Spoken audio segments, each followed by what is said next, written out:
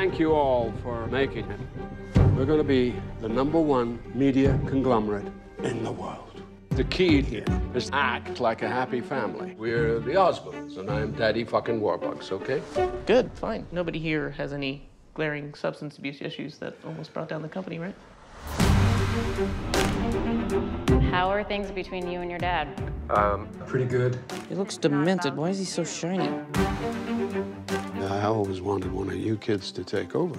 People would do well to remember there's going to be a new sheriff in town. Hey everybody, welcome back to the Luck Dog Podcast. This is your host, Elias Roush. This podcast is sponsored by EliasRoushMedia.com. Today we're discussing Season 2, Episode 10 of Succession.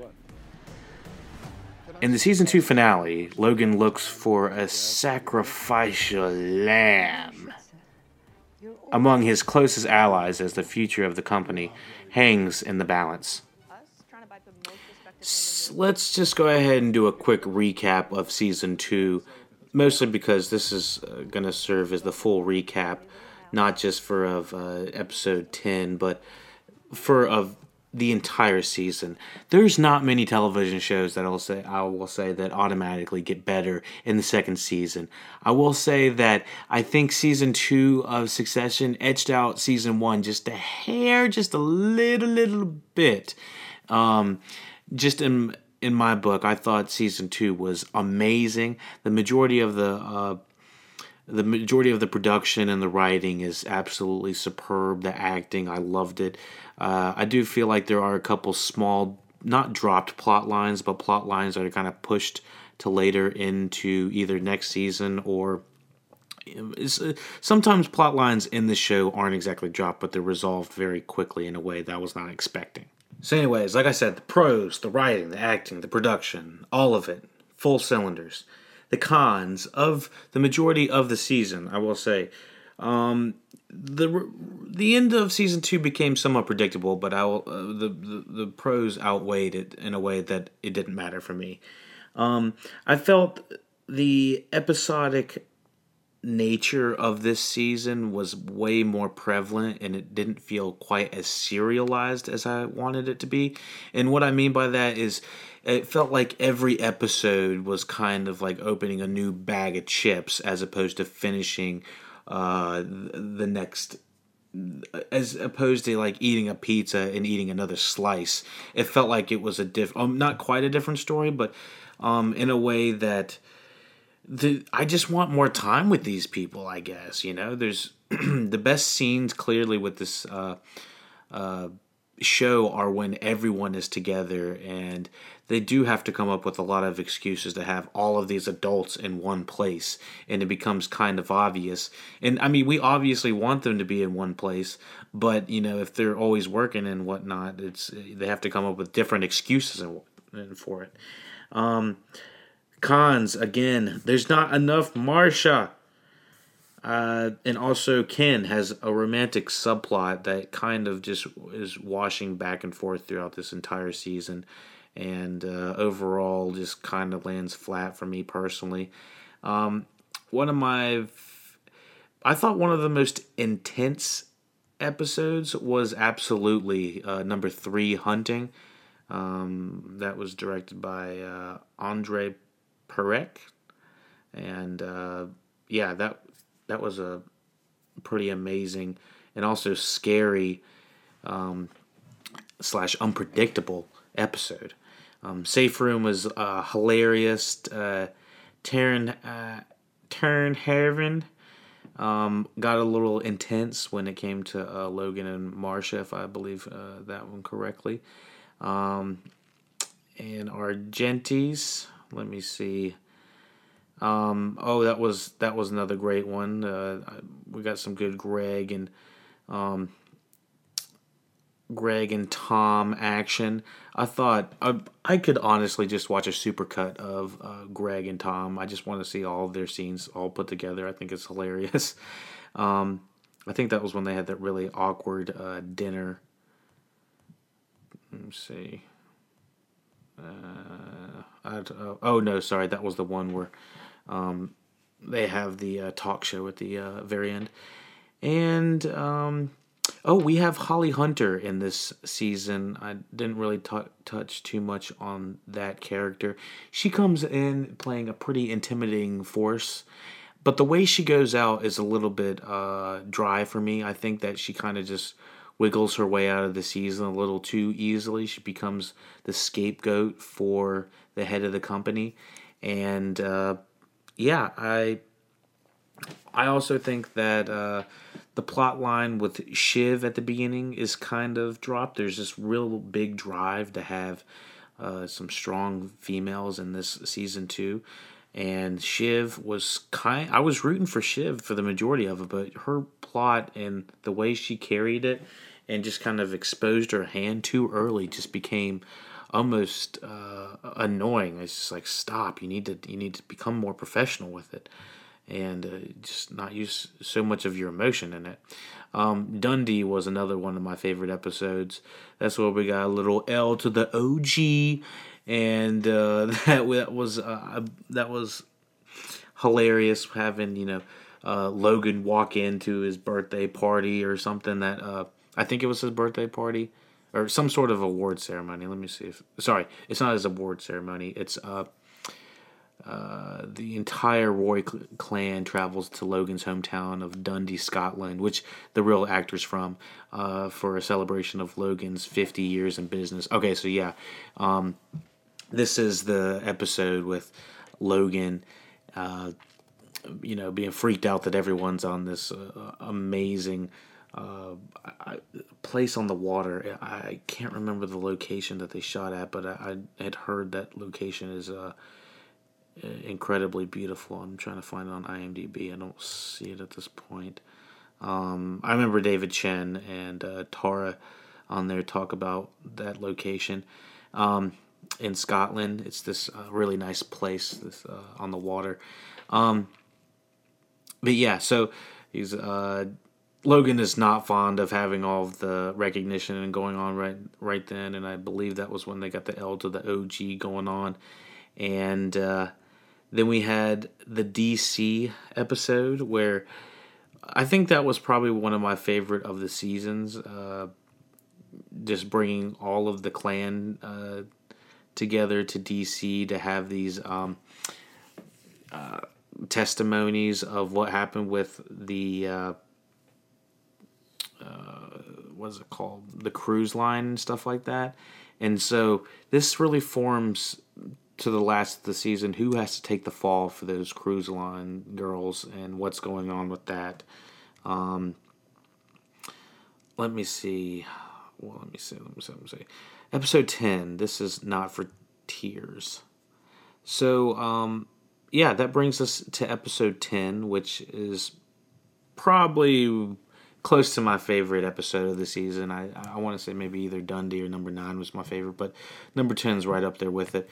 Honestly, almost movie length, hour and 14 minutes, but they go and hang out on this boat for a very long time, and while they're doing that, this is in between the testimonies of what's going on with the cruise stuff, and this is when Logan really sets off the dynamite or the hot potato of like who's gonna get the blame. And I love just watching these individuals just kind of like go at each other. It was throw a little Roman in there, throw a little Frank, throw a little Carl, a little Con doesn't matter, but maybe a little Jerry, maybe a little Tom with Greg Sprinkles. I was dying. I was like, what exactly is Greg Sprinkles? And his look of concern is just so funny in this fucking show. So, during this whole engagement and everything, the one thing I was thinking is everyone is going at each other, and I'm pretty sure Kendall has only agreed with blaming Tom. And by the way, Shiv says that maybe Tom is the right person to take the blame as well, and whoever takes the blame is apparently going to get a payout, but they might also have to do prison time. So everyone is just not really looking forward to this, and Logan had obviously said that it might have to be him, and pretty much everyone at the table is like, yeah, that's not going to happen, shareholders not going to do that, that's just not going to happen. So I did notice that Kendall was very quiet. No one had thrown out Kendall's name as well, and so I did find it interesting that no one had really put out Logan or Kendall's name, and it ended up being somewhat a combination of both by the end of this. And Logan does say, I'm concerned about you having the girl, a girl here. Y'all kind of get a little messed up. You're not in your right mind. This is not time to do that. And Kendall, even despite wanting his girl to stay there, I'm trying to remember her name.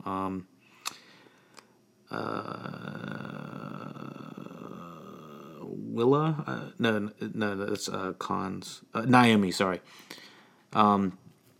Even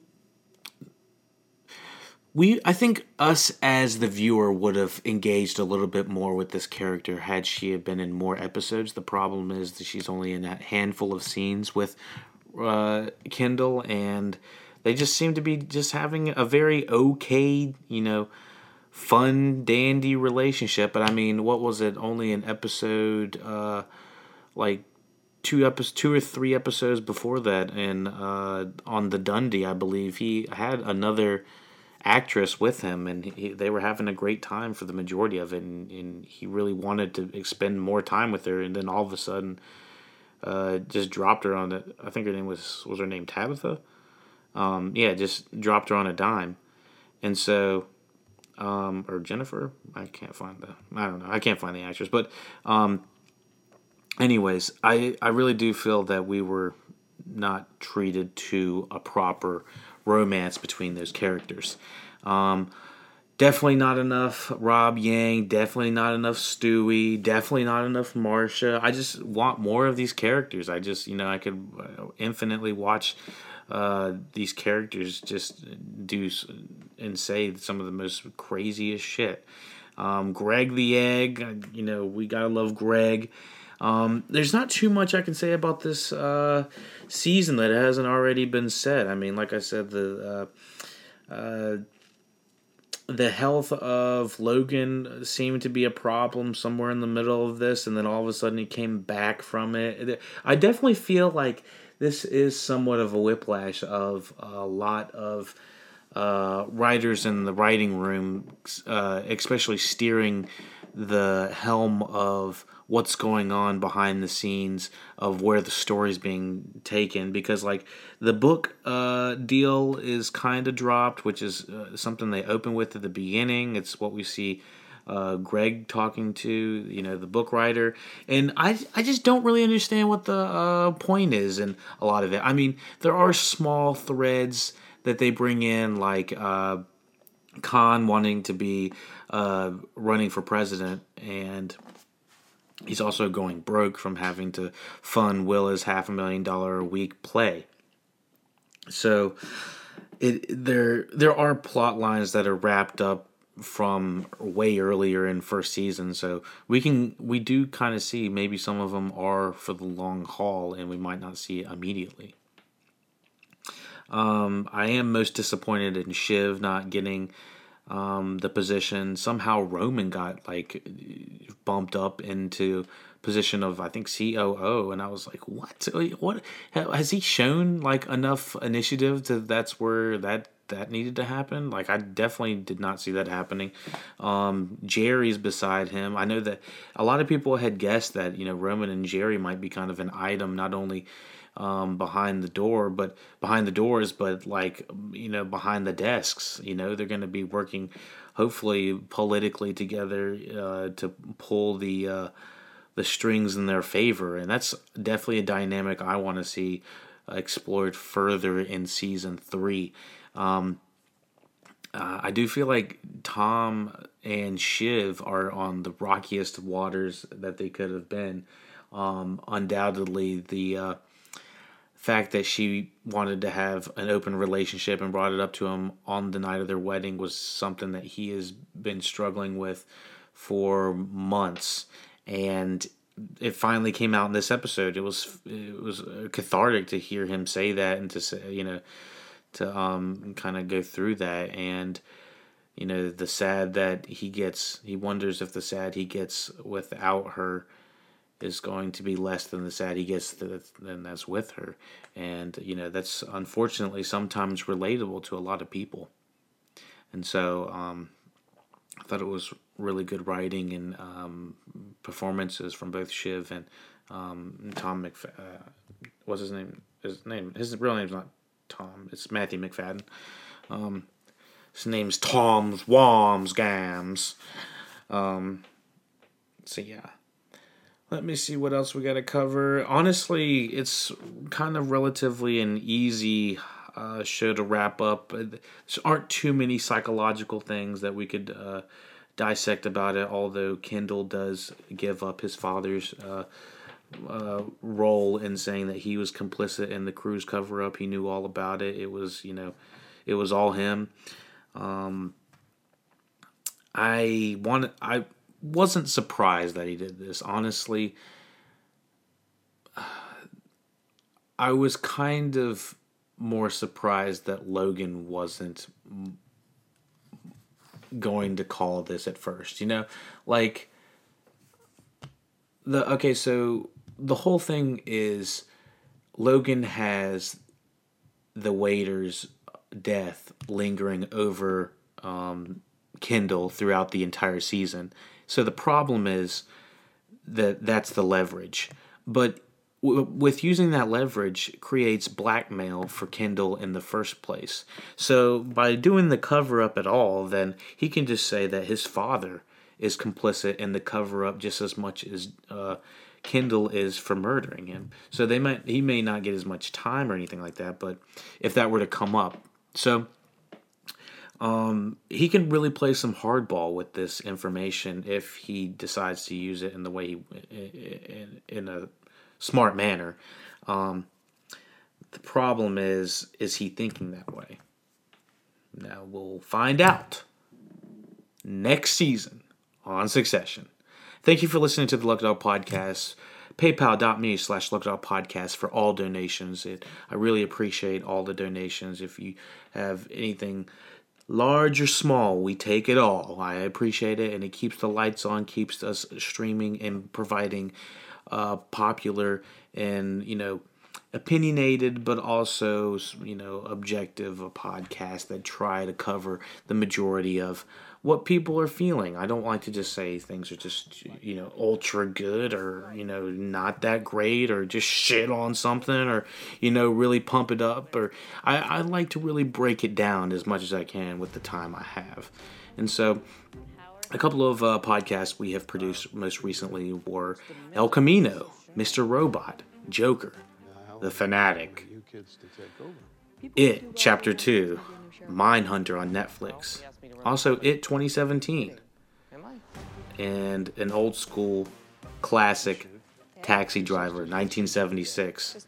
I like to talk about the older, oldie goldies as well, if you know what I'm talking about. I guess it's not really that old, but in comparison to some real old films. But, you know, it's a classic. It's a golden one. It's a classic De Niro flick. So thank you for listening to the Luck Dog Podcast. Check out all the links below to keep and stay in contact with the Luck Dog Podcast information.